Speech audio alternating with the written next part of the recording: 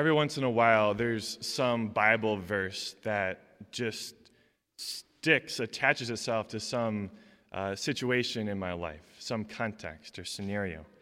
And today, this letter from St. Paul to the Thessalonians has one of those such verses. It's when St. Paul says, when I was with you, I told you that those who do not work, neither should they eat. And so what scenario does this come to my mind every single time? Well, when I finish eating, maybe I'm having lunch, kind of rushing, and I have some meeting to get to, and I get to the sink, and I have a dirty dish or two, and I think, well, I'll just leave them here, I'll come back later and do it later. And St. Paul comes to mind, those who do not work should not eat. And I clean the dish. Typically. I'm not perfect. Father Tom knows. But the point here is there's going to be something deeper with this. I feel like I didn't have the time to do it. And so there's an act of trust in the Lord that this simple task is worth doing in His sight and is worth doing as something holy, not just something to get done. It's not too different from the scenario that Paul was writing to in Thessalonica. Actually, if you know, St. Paul was a worker. He was a tent maker or a leather maker. That could be the same thing. We're not so sure, but he worked with his hands, and he earned his keep, so to speak. And in Thessalonica, he found himself with a group of these other leather makers in the same trade.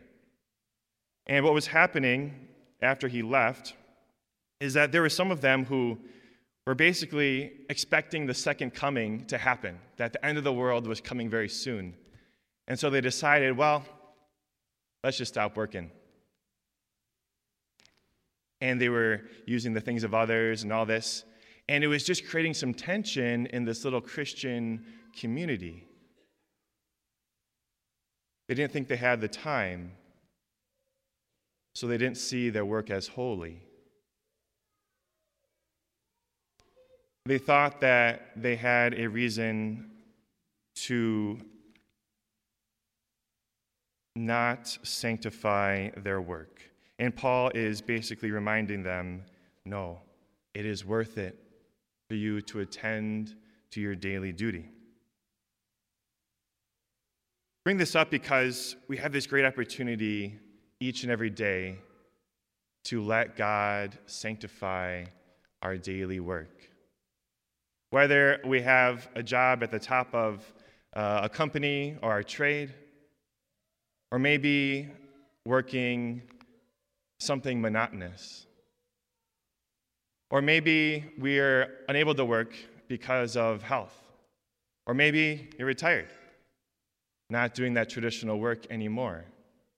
But each and every one of us, being human and having these two hands, does some sort of work each and every day. And is it something merely to get done?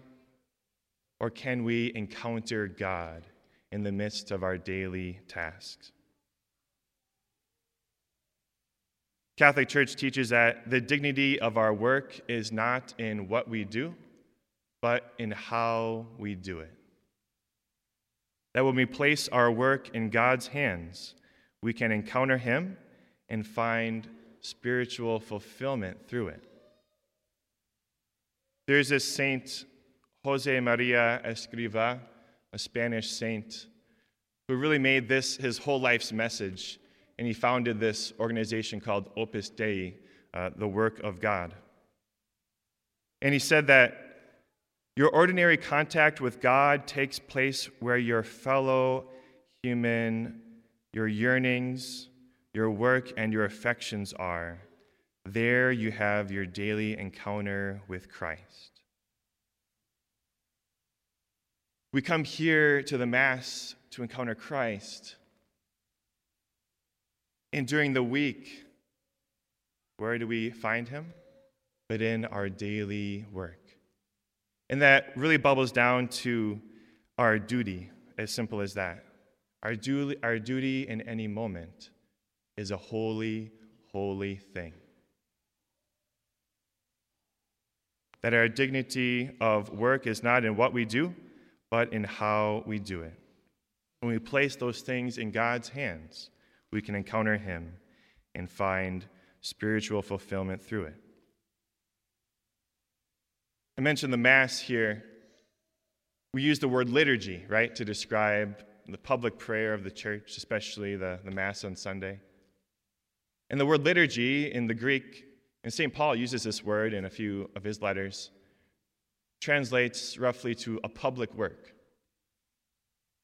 But the definition of liturgy that we use as Catholics is this. It's the participation of the people of God in the work of God. The participation of the people of God in the work of God. That the liturgy is God's work and he invites us and enables us to participate in it. And when we're here on Sunday, he gives us the grace and transforms us so that during our week, this liturgy continues. Right at the end of the Mass, it's always go forth, go in peace, go and glorify the Lord with your life, things like that, right? But it's go. The liturgy continues. The work of God continues through us. That our whole week can be a participation of the people of God in the work of God. Brothers and sisters, it's a great opportunity to see our days in God's light with a liturgical worldview. And it can start with something as simple as seeing God in a simple, dirty dish.